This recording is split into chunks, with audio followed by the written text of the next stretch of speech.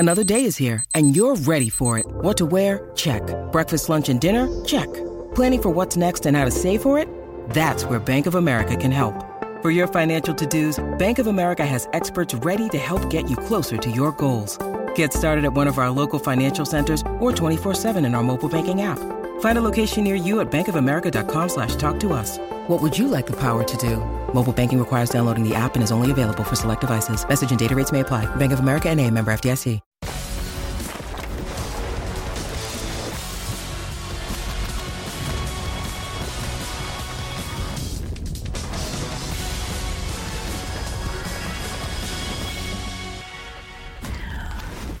Talking season rolls on this week. The Big Ten hosting media days today and tomorrow at Lucas Oil Stadium in Indianapolis. Over the course of the next 2 days, we'll hear from all 14 head coaches as well as Commissioner Kevin Warren. Happy to have you with us. Wendy Nix, Tom Luginbill, Desmond Howard, Michigan, of course. We have a certain alum right here coming off a banner season, and that's where we start this afternoon. The Maize and Blue finally got over the hump. No longer do we have to ask when. Again, crashing the party, winning their first outright Big Ten title since 2003. Next season, however, might be a different story. The question, how do you follow it up? Expectations have not been kind to Jim Harbaugh. He's not had a season where Michigan starts in the AP poll and finishes the season with a better ranking. The Wolverines defense also loses 70% of their production from last season, including the second overall pick. It hasn't dimmed the emotion, though. Here's the head coach. It's been a tremendous offseason for the Michigan Wolverine football program. Our guys from literally days after our final game last year have been at work, attacking everything they do. JJ in his true freshman year, Cade in his junior year, both played outstanding winning football every time they went out there. You know, they ask sometimes, at other positions who's going to play. I mean, the best player is going to play. We're going to know who the best player is by who plays the best. Cade McNamara is going to be really tough to beat out for the starting quarterback job. J.J. McCarthy is going to be really tough to beat out for the starting quarterback job. Joining us now, senior college football writer Pete Thamel at Big Ten Media Days. And Pete, it's interesting because coming off a season where they make the playoff, Jim Harbaugh gets some interest from NFL teams, flirts with the option, instead returns to Michigan and signs a new contract. How does that affect things? Has it left any lingering resentment at all? Wendy, Michigan had one of its best seasons in the last generation last season, but there is a lingering feeling that perhaps they didn't exploit that momentum. Jim Harbaugh had a very public and elongated tryst, if you will, with the Vikings. There were 2 interviews. It's rare to see a major college coach chase a job. Certainly, jobs have chased coaches, but rarely do you see a coach at a place like Michigan go to an NFL franchise and interview for a job that he's not going to get. There was some staff fleeing, and the recruiting trail recently has not been kind to Michigan. Now, some of that is Harbaugh's stance on NIL. They are not forward or progressive in that area. And some of it is the program was a little bit deflated. Some of that momentum quickly eked out because of Harbaugh's flirtation. Pete, thank you. I know we'll be back with you on some other topics as well. I want to bring in, though, Lugs and Desmond Howard. And Lugs, I will start with you. Listen, how do you follow up a season like the one Michigan had last year? Well, I think you've got to show that you're capable of reloading. It was such a huge weight off of their shoulders to be able to not only beat Ohio State, but play well in big marquee games, play well against top 10 ranked opponents. That was something that they had not been able to do under Jim Harbaugh. So now that they get that off their shoulders, now they're playing with confidence. They go into the season and go into every matchup, not wondering if they can, but knowing they can. So guys like Mike Morris, guys like Upshaw, guys along that defensive front have got to show that there's not going to be a big drop-off with the loss of Aiden Hutchinson. I like him on the back end, and you could make an argument outside of Ohio State, they got the best blend of explosive playmakers and offensive skill of anybody in the Big Ten. I agree with Luz. I believe that because so many people are focusing on Ohio State and the playmakers that they have in Columbus, that they're sleeping on the playmakers at Michigan. I think they probably I will go on a limb and say Michigan has the most I think the deepest and probably most talented receiving room in the country. I mean, when you talk about the quality of depth, we're not talking about just the top three. We're talking about probably 1 to 8, 1 to 9. Like, they have a lot of talent in that receiving room. Obviously, they got 2 quarterbacks who we're going to talk about on the show, too, trying to figure out who's going to start. Obviously, that's a big issue at the Big Ten Media Days. People are asking Coach Harbaugh. But the big thing, Wendy, is that because of last season, now they can go out with confidence.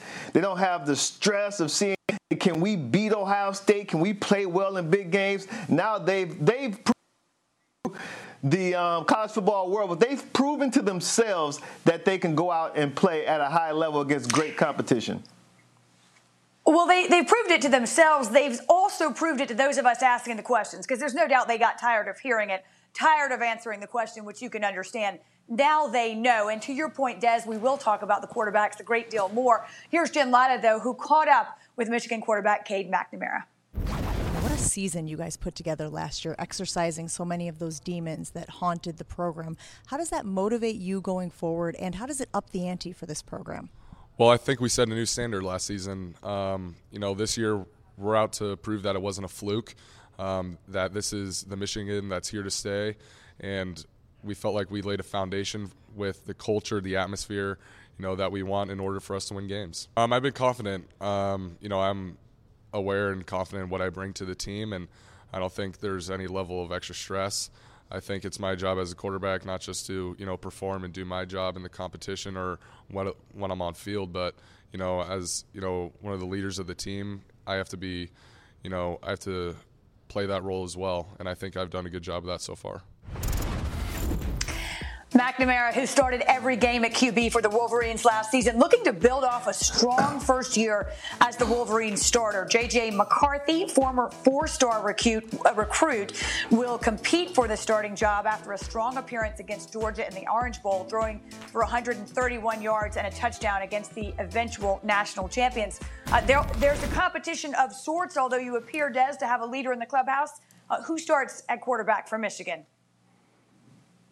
Well, Wendy, I believe when the Wolverines take the field for the 2022 season, the quarterback that will be under center or behind center will be Cade McNamara. I believe that he's earned the right to start this season.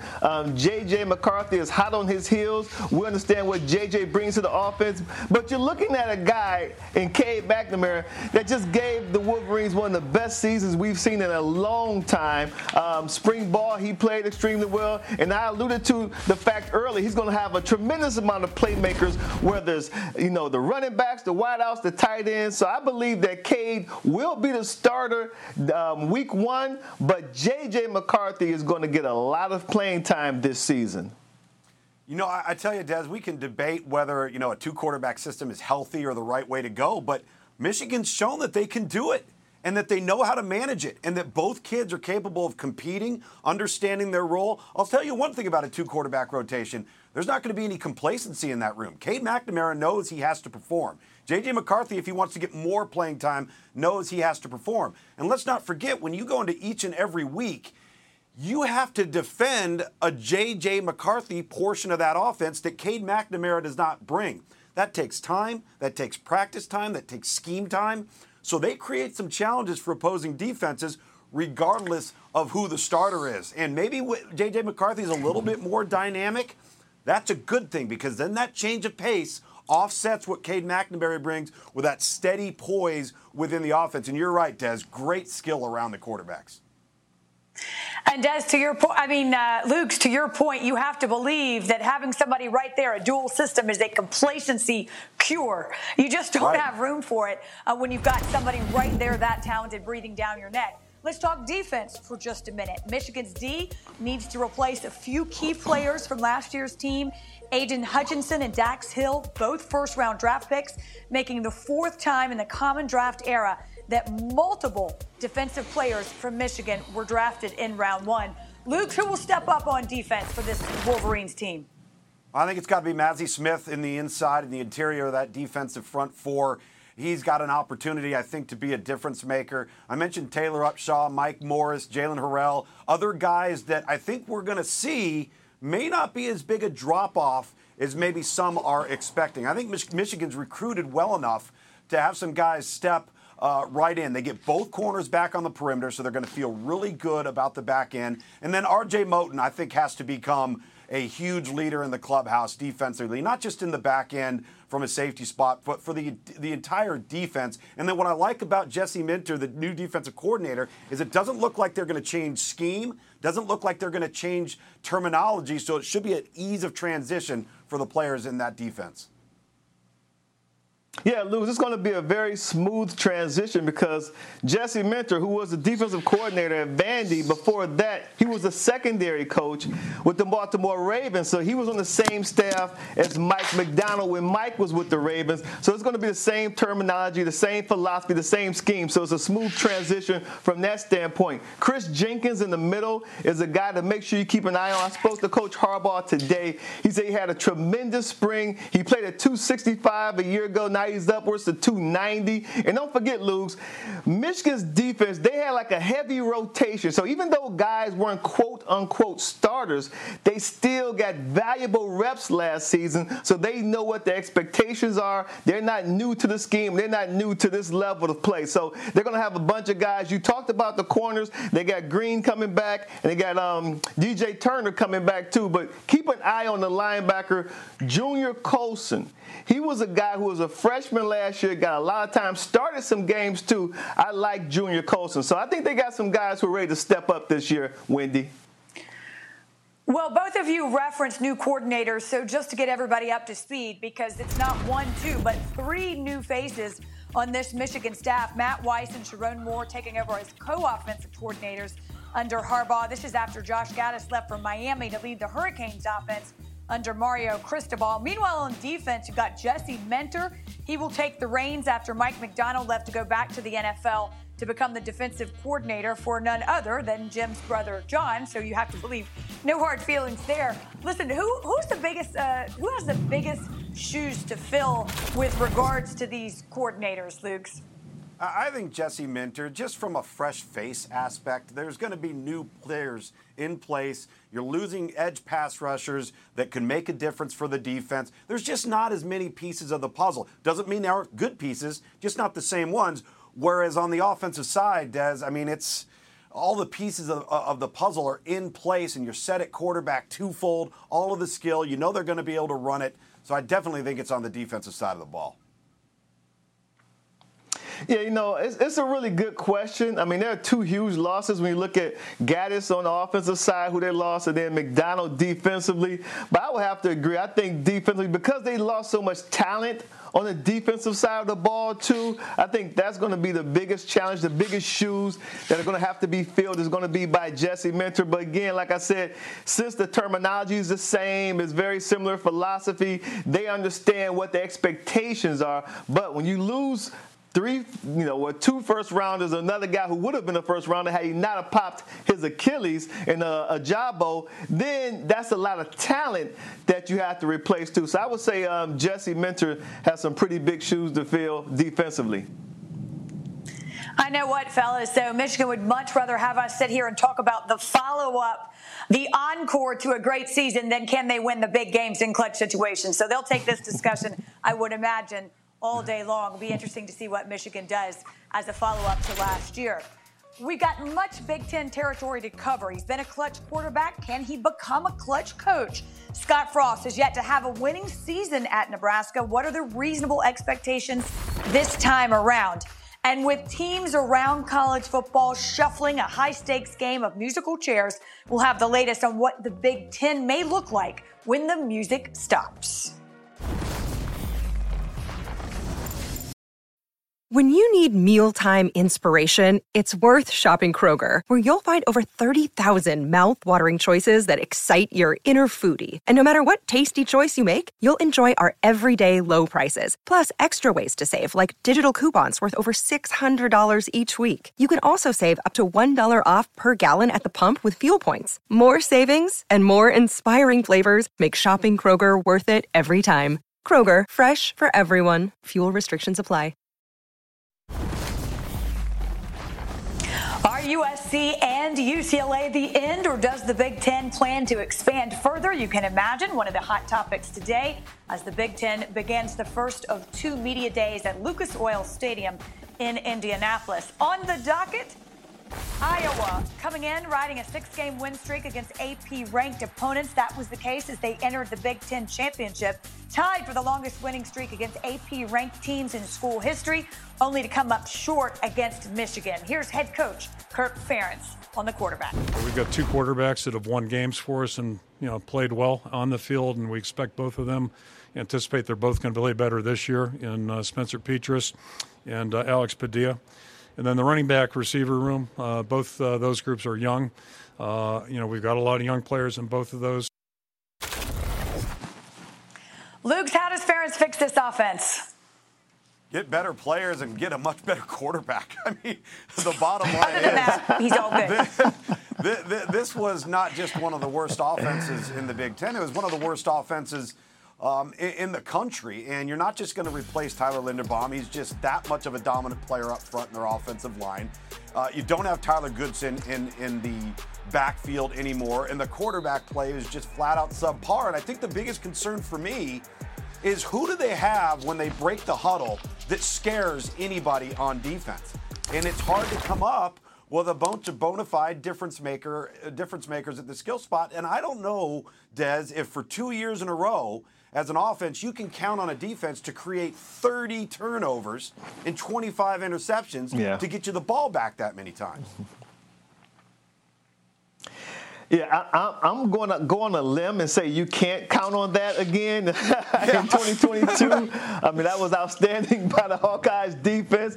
But offensively, you know the Hawkeyes identity. They want to, ball control offense, stay ahead of the chains. They were like 3rd worst in 3rd down percentage last year, 34%. They can't operate like that. And they were also 3rd worst in yards per play at 4.7 yards per play. So they're going to have to find some explosives somewhere, but they can't completely get away from their identity because they're not going to change their philosophy offensively. They're going to have to find some more dynamic, explosive players either on the perimeter or in the backfield. Expecting that many turnovers, guys, is playing with fire. You know what happens if you do that too often. You come up burned. Meanwhile, Minnesota coming off a 9-4 season. They'll be looking to add to that win total. Here's their head coach, PJ Fleck. When your best players are your hardest workers, I think you have something really special. And we're talking about year 6. We have a lot of guys who chose to come back for that 6th year. You talk about Mohamed Ibrahim. I mean, here's a guy who could have went to the National Football League after tearing his Achilles. I mean, he had close to 170 yards in the first half against Ohio State. And he was primed for a huge season. Decided to come back not only for himself, but for his teammates. He's at full strength. He's ready to roll. And we're excited about having him have a really, really positive 2022. Well, according to ESPN FPI, Ohio State the overwhelming favorite to win the Big Ten East with an 80% chance. The race in the West, though, wide open. You can see Minnesota there at 14%. Under the current division format, there is yet to be a team from the West to win the Big Ten. No time like the present. Luke, so who wins the Big Ten West? I think it's Wisconsin, and I just think it's because of their style of play. They've got a freight train at tailback that can absolutely speed up the clock, limit the opposition's possessions. They may not match up athletically as well with some of the other elite teams in the Big Ten, but it's their style of play that gives them a chance in every outing. They've got to be mistake-free at quarterback with Graham Mertz. I love the defensive front seven. I think that they are going to create a ton of havoc, create turnovers, get more offensive possessions, and then just grind it out. So I go with Wisconsin in the West. Luz, I was going to pick Wisconsin too until, I started to look at their schedule. And, they have some games on the road against some teams that could beat them up pretty bad. They got to go on the road against Ohio State, go on the road against Michigan State. They're not in their conference, but still they can beat them up pretty bad. And then they have to go on the road against Northwestern, Nebraska, and Iowa. So I'm going to go with Iowa. I'm going Hawkeyes. I think the Hawkeyes will figure it out. They're not going to repeat offensively what we saw a year ago. They're still going to be really good on defense, defense because they're fundamentally sound. They're great tacklers. They understand they need to keep everything in front of them. But offensively, they're going to figure it out, and I think they're going to win the Big Ten West. I'm going Iowa Hawkeyes. Des, I love the preseason, man. Iowa's terrible. Don't have a quarterback. Need better. But you know what? They might win the West. I like it. You know what? It took him one segment. One segment, he completely changed his mind. I don't even know if it was a segment, but you know what? It's July. We will allow it, okay? You can change your mind tomorrow if you want to, all right? So with that in mind,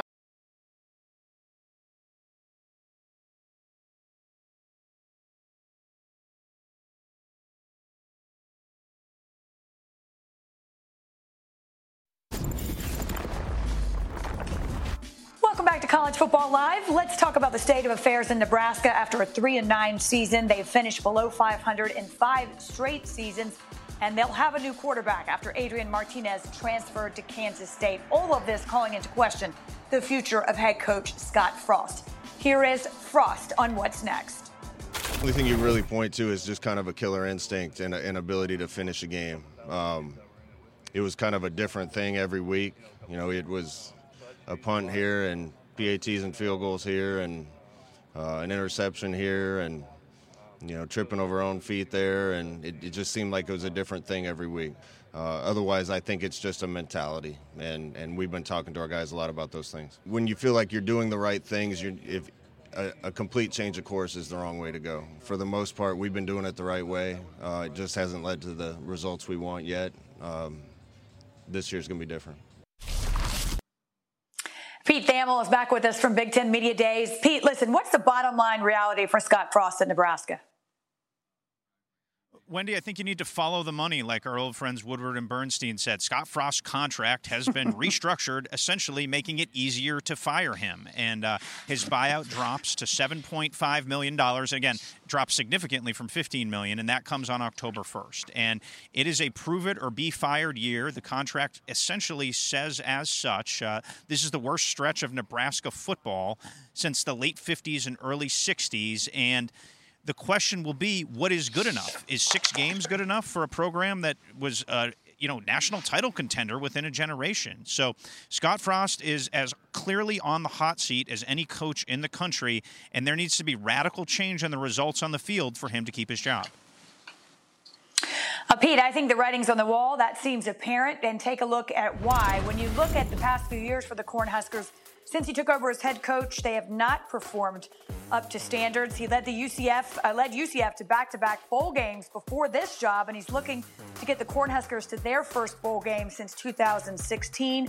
Nebraska, the only Big Ten team without a bowl game appearance since Frost took over. And Luke, listen, I'm not going to ask if it's a make or break year. We clearly understand that. I guess the way I would phrase the question is, what does it take to get Scott Frost where he needs to be to stay where he is? Better players again. Listen, I got to be honest, and I felt for Scott Frost last year. Our crew had the Nebraska-Wisconsin game, and watching them on film, it was bewildering what took place with that football team. Every single way you could conceivably come up with to screw up a game, they found it. Now, with that being said, the question still remains, do they even have good enough players? Let's just say that things all go their way. Do they have good enough players to be better than 7-5? I think that's a legitimate question. And that would mean that they would over double their win total from a year ago. And I think that's a fair question because right now they're going to have holes in the offensive line. Defensively, they don't have any edge pass rushers, although he did win in the transfer portal there along the defensive front. And the quarterback position is, again, going to be something that's going to be heavily scrutinized under Scott Frost. So still a lot of unanswered questions for me. Yeah, Lugs, I agree with you. And I think that Scott Frost said it best. I mean, it's like if we can't get out of our own way was a team, that would be Nebraska. Like, it's not like they weren't in games, especially late. And I spoke to many Cornhusker fans, and they were just so frustrated because the games would be close, but they would find a way to lose, doing things that just have you scratching your head. Like, how did he turn the ball over here? How did he miss this, this tackle or something of that nature? So I think that they're really close. but there are things that you need to do as a player that's going to get you over the hump. I don't think it's really a coaching issue. As a player, you're accountable for what takes place on the field. And when you're talking about turnovers and missed assignments and things of that nature late in games that determine the outcomes of games, then I believe you have to take it upon yourself as a player. So I believe that they're going to be better than 7.5 wins. I got them winning more than 7 games, like maybe 8 or 9 games this season. But I think the players need to realize a lot of this falls upon their shoulders, not Coach Frost and his coaching staff. Des, I would agree. It's a player's responsibility. Sadly, you know how this works. It reflects on the head coach, and people start to say they're undisciplined or they're not buttoned up. They're not taking care of the little things, whether that's fair or not. And Luke's, in this particular case, you're also going to see a new quarterback, a new offensive coordinator, a lot of changing parts on that offense. Will they be able to get it done? Well, Mark Whipple's going to come over from Pitt, and we are all aware of what he accomplished with that offense and Kenny Pickett and the Panthers and Jordan Addison a year ago. I think there are 2 things that stand out to me. Number one, Casey Thompson comes over from Texas and played really, really good football throughout the year for the most part, except for when people pressured him with 5 or more rushers. He had one of the worst protecting the football statistical performances of the year of anybody in college football when he was under duress. Secondly, with Mark Whipple, I think you know what you're going to get in the passing game, but I don't know how much he's going to be willing to run the football. They did not run the football at Pitt a year ago. Not necessarily because they couldn't. They didn't even attempt to.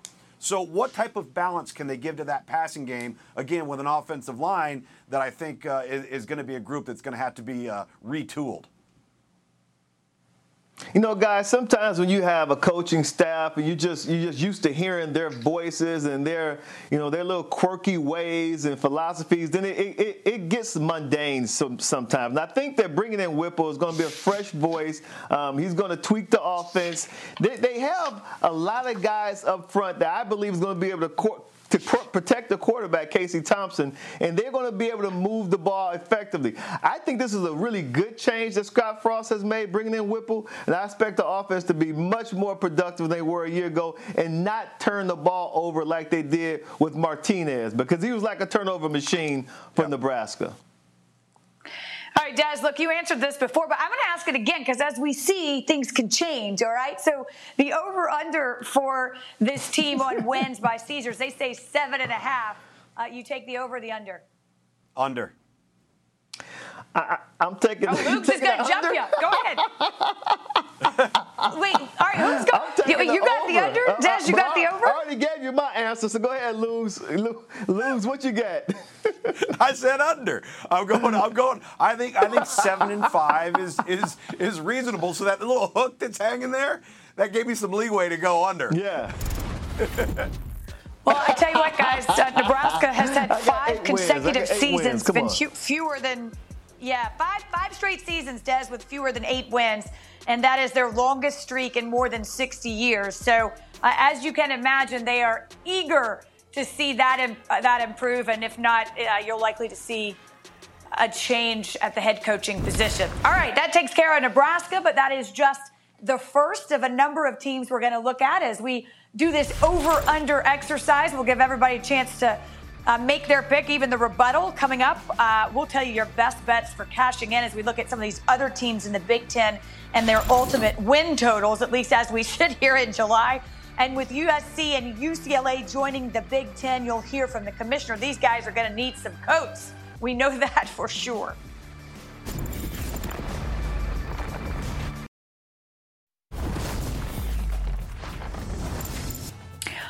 The Big Ten, or should I say the Big Ten Media Days in Indianapolis, the site of all college football chatter this afternoon, the first of 2 media days at Lucas Oil Stadium. And as you might imagine, all eyes on the defending champions. And there's a reason for that as we take a look at some of these storylines in the Big Ten.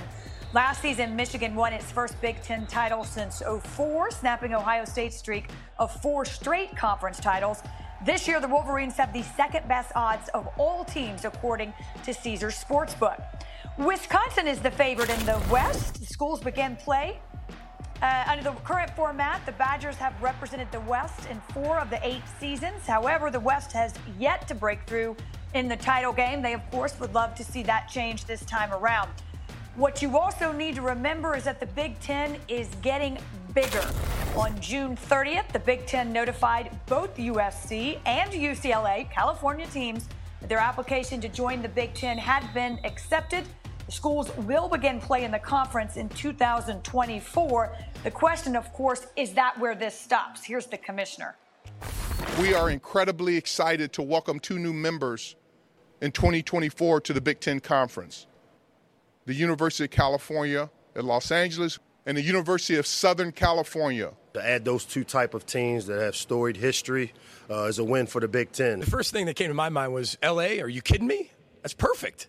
I mean, the Big Ten now is represented from the West Coast to the East Coast. You're going to wake up watching Big Ten football and go to bed, watching Big Ten football. That move probably ensures that the Big Ten is going to be relevant in one of the players, no matter how college football ends up falling. As a young person, born in the 60s, I remember those days that it was a happy day when my parents would bring us a Sears and Roebuck catalog to have us pick our birthday gifts out of. Sears and Roebuck is not in existence anymore. I don't want to be Sears and Roebuck, but I want to make decisions that when we look back 30 years from now, that people will say that the Big Ten Conference was ahead of the curve in making these decisions. Listen, I haven't heard a good Sears Roebuck reference in quite some time, which of course is dating me, as it did all of us. Pete Thamel back with us, so too is Adam Rittenberg, who is in Indianapolis as well. And Adam, you heard what the commissioner had to say, as well as some of these coaches, about expansion. What stood out to you? Yeah, Wendy, Kevin Warren did not rule out future expansion, but said it'd have to be for the right reasons, obviously to benefit the Big Ten athletes. He also talked about, in 2019, when he interviewed for the Big Ten commissioner job, studying a range of universities, including USC and UCLA, and saying that, learning that the Big Ten has the most alumni outside the Midwest in the Los Angeles market. So the opportunity to add the 3 biggest markets, New York, Chicago, Los Angeles, have TV games in all 4 windows, really significant. And Kevin Warren, projecting himself as a very forward thinker, looking ahead at expansion down the road, even 3 years ago. Yeah, Adam, Kevin Warren used the word aggressive, and I think that's a good conference media day buzzword, whether it's a new defensive coordinator or a commissioner trying to make his mark for the league. But he also said he's only going to add programs that add value, and I think that's really important because in the moment right now, the only program that would add value to the Big Ten in terms of television dollars is Notre Dame, and the Irish appear for now to be content with their independence as they have been for about a century. So I think Kevin Warren struck a tone of what a modern commissioner should sound like today. Well, Pete, if aggressive is the buzzword at Media Days, so too is expansion, and we're not just talking about conference expansion. Warren also touched on playoff expansion. Here's what he said. I'm excited. We have meetings coming up in September and October to be able to talk about these issues. I'm 100% supportive for college football playoff expansion. What is that right number? We'll figure it out. I'm confident we will get college football playoff expansion resolved. Pete, what's the feeling there about potential playoff expansion, regardless of what that ultimate number turns out to be? Yeah, Wendy, it was interesting. I spoke to Ohio State Athletic Director Gene Smith this morning, and he brought up the possibility of conversations about a 16-team playoff. Now, again, we're at Big Ten Media Days. The Big Ten voted against expansion last year. They were for it in theory, didn't like the way that it was put together to be executed. This is one of the first times that someone has brought up a 16-team playoff. Remember, it was a 12-team model that was shot down last year, and when it comes from Gene Smith, who's president, Christina Johnson is the head of the Big Ten presidents, that carries some weight, and I think 16 is now officially in the chat. It could be bigger is better. And one other thing that Kevin Warren brought up was the idea of the automatic qualifier. This was a big sticking point in the negotiations last year. SEC Commissioner Greg Sankey is not a fan of the automatic qualifier for conference champions. So it'd be interesting to see if Kevin Warren still digs in, feeling that the Big Ten champion and maybe other Power 5 or conference champions are worthy of an automatic spot in an expanded playoff. Gentlemen, thank you. I know this ultimately happens, likely, that we'll see some expansion, but I need a cheat sheet of who's for what and why and how and the number because there are so many different opinions, which, of course, is why it's taking the time that it is. Guys, thank you. I know you'll be back with us as we continue our coverage of Media Days in Indianapolis. Right now, though, I turn back to Lugs and Des, and And, guys, we have to talk about it because we know UCLA will join the Big Ten. It could continue from there. Des, is that enough? Where does the Big Ten need to land when all this dust settles? I tell you what, Wendy, very, very happy and very proud of what Kevin Warren has done as the commissioner of the Big Ten to go out and get USC and UCLA. The Big Ten, as an alum, I have to say the Big Ten has always been pretty much ahead of the curve as far as what the commissioners have been able to bring to the conference. Because we had Jim Delaney. And Jim Delaney was a forward thinker, too. I mean, he was a guy who had big vision, and he also understood media rights, TV revenue, and he started to, help start the Big Ten network. So now with Kevin Warren going out there and extending the footprint of the Big Ten, now from the Atlantic to the Pacific, and he didn't just go out west and just grab any two teams. Like Kevin Warren said, I'm only interested in teams that's going to add value to the conference. So he went and plucked the two most valuable teams out west in USC and UCLA. So I was shocked when I first heard it. Kudos to Kevin Warren and his team because there were no leaks. No one had any idea this was coming until it smacked you in the face. But I think it's a really, really big move and a great move for the Big Ten as a conference.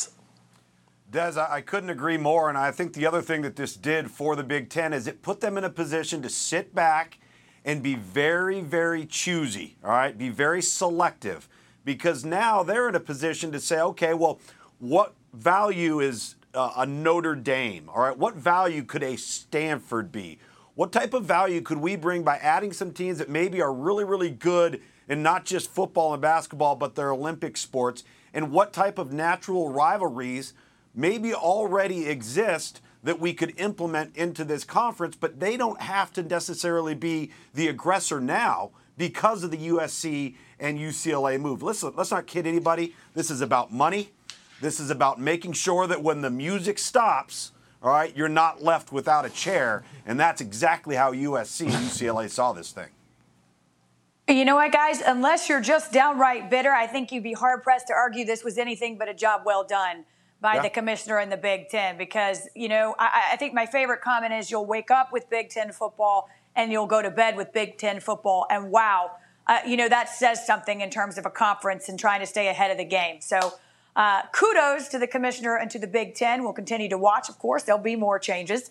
There will also be some changes in win totals. The over, the under, the good, the bad, the ugly. We'll take our picks when College Football Live returns.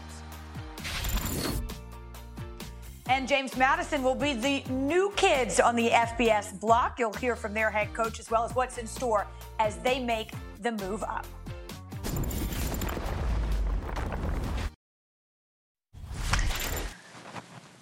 Wendy next, back with Tom Lucanville and Desmond Howard, who doesn't love a little over-under. Again, Des, wink, wink, as we sit here in July. All of these numbers, though, gentlemen, brought to you by, gentlemen, I use that term loosely, but I'm going to let it fly today, okay? I'm feeling generous. Brought to you by Caesars Sportsbook. And we'll start with Michigan, the over-under set, Lugs, at 9.5. I'm going with the over. I really am. I look at the schedule. I see two tough road environments. You're at Iowa, at Ohio State. I think every other game they'll be undefeated 4-0 going into that Iowa contest. I see double-digit wins. Definitely over for me. Yeah, I agree with Lugs. I think, like we said earlier in the show, they're playing with a tremendous amount of confidence coming off of last season. The defense going to have to step up, obviously, but the offense with a lot of firepower. So I would have to take the over when it comes to the Wolverines. All right, to Happy Valley we go. Penn State, gentlemen, at 8.5. Lugs? Ooh, it better be over. I'll go over. Oh, it might be over. I'll go over, although I don't feel great about it. But I do think that they're going to be improved. They're going to be a better football team, and they had better be. They're 11-11 over the last 2 years. Yeah, I think it'll be over, too. The September 17th on the road against Auburn, that might be an L. But even if they lose that game, how do they bounce back? What's their mentality moving on from that game? So I think it's still going to be over. I think they have a strong team coming back, so I would say over. I'm gonna add a category: over, under, or better be over. That's what we'll say. As I say, Michigan half. Michigan State, I mean, at 7.5. Luke? I'm going over, but I don't think this is going to be a double-digit win team like they were a year ago. I do love that they are the kings of the transfer portal in this conference. They're going to lose Kenneth Walker, but I think they're going to replace him with Jarek Broussard, the Colorado transfer, and not miss a beat in the run game. At Washington's a difficult place to play. Obviously at Michigan, at Penn State. So I'm going over, just not double digits. You know what? This may be a better be over because they just gave Mel Tucker, the head coach of King's Ransom. And so he's going to, I think, maybe win at least 9 games. I don't think, 7.5? I would say over for Sparty. I thought last year they were going to have a tremendous season, and they did. Now I want to see if they can back it up this season because, like you said, they struck gold last year with Kenneth Walker III in the transfer portal. All right, I want credit in Vegas for my new category, but until then, we'll go with Wisconsin Lugs at 9. Oh. Ooh. Wow. I'm gonna go under because I think the West is so wide open and they could just pluck each other off. And there are so many opportunities for Minnesota, for Iowa. Purdue had a great year a year ago. They returned their quarterback. Listen, the road schedule at Iowa, at Michigan State, at Ohio State, that's tough. Even at Nebraska, tough place to play. So I'm actually going to go under. Yeah. I'm glad you guys put that graphic up because I mentioned it earlier in the show that I thought that Wisconsin's going to have a tough road because of their road schedule. And even though, they got to play on the road in Columbus, on the road in East Lansing, those teams are in the East, but still, they will beat you up and then make the rest of your road games that much more difficult. So I would say under for the Wisconsin Badgers. That was so hard. All right. I tell you what, it's tough. I'm not going to lie. We'll probably do it again, but that's where we stand right now. And again, all of those numbers brought to you by Caesars Sportsbook. All right. Listen, we're going to talk. I would say we're going to talk a little FBS, but we're not. We're going to talk what we are because James Madison is headed to the FBS. They will join the Sun Belt Conference this year, and we'll hear from the head coach on what to expect from the Dukes, a.k.a. new kids on the block.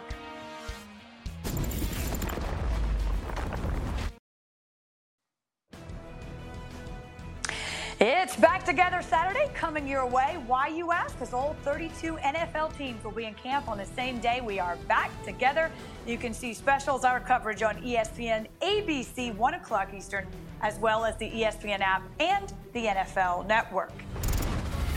In the meantime, the Sun Belt's going to look like this. There's not one, but just about all conferences realigning, and they're going to get a new addition, and with good reason as you take a look at where this settled out. After the FCS powerhouse, James Madison won 2 national titles in 2016.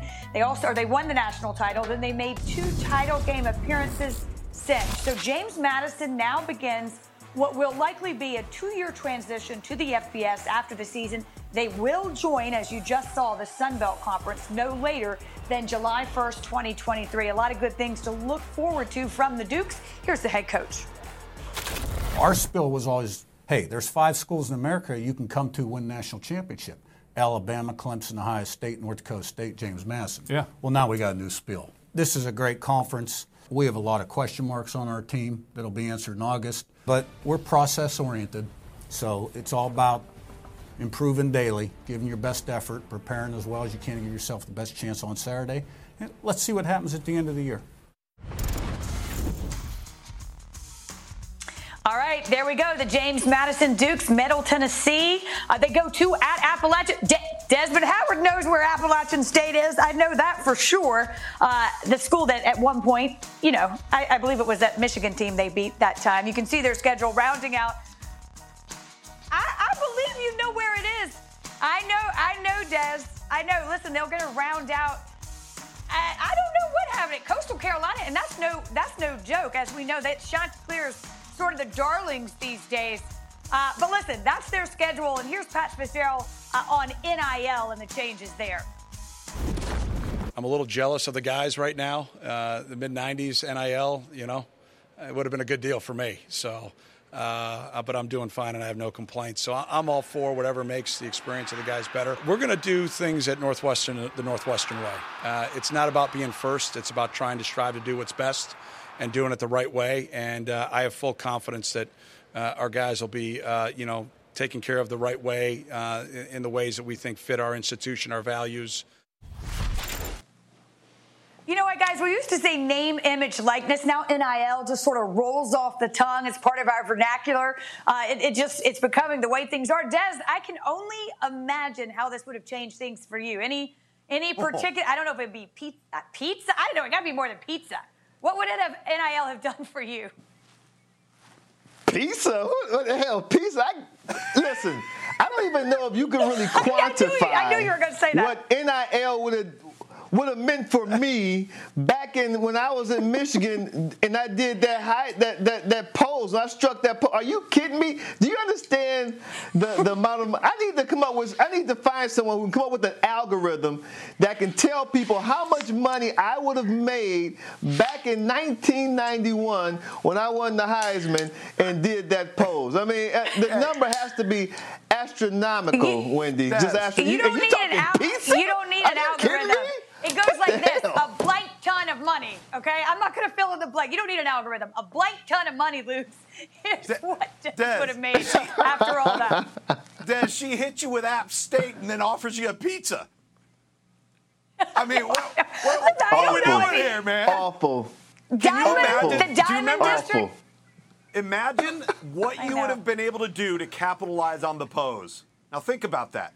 Just the pose itself. In the end zone, imagine what you would have been able to do financially with that. Just the pose. Maybe some toppings on a pizza. Listen. Maybe. What can you do? What can you do? Things working out for you all right, Des. I'm not crying for you, even though you didn't get your blank ton of money. Okay, listen, here, take a look at the Big Ten Media Day schedule for tomorrow. Again, Lucas Oil Stadium in Indianapolis. Today and tomorrow, you'll see some notable names there, including those Buckeyes from Ohio State, which, again, 80% chance, according to ESPN FPI, to win the Big Ten. Maybe so, Luke, but that's why they play the games. Who poses the biggest threat? Who will offer the biggest competition for Ohio State in this conference? I think on a talent basis, it's Michigan right now. I think they got probably the roster that is probably the most equitable, if you will, if there is one to Ohio State. So I'll say Michigan. Yeah, I would agree with Michigan, but I would say don't sleep on Sparty. Sparty got spanked really bad in Columbus a year ago. Don't forget, that game was over by halftime, but this time Sparty gets to play host to the Buckeyes, so I think some revenge is going to be on the table for Mel Tucker and Michigan State. So I think that just watch the green and white when they got to play Ohio State. All right, if I say to you, Luke, the green and white will be successful against Ohio State if they what? Just a quick off-the-top answer. What is it? If Ohio State turns the ball over a lot.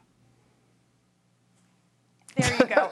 Always more play. What's the answer? That's a good answer. More That's players, a good answer. More challenge, mistakes from the other team. It is a good answer. Listen, I'm going to go get some of that free pizza Des earned and free everything else after he got his big NIL deal. We'll be back tomorrow, everybody, 1:30. If Des is still talking to me, we'll see you then.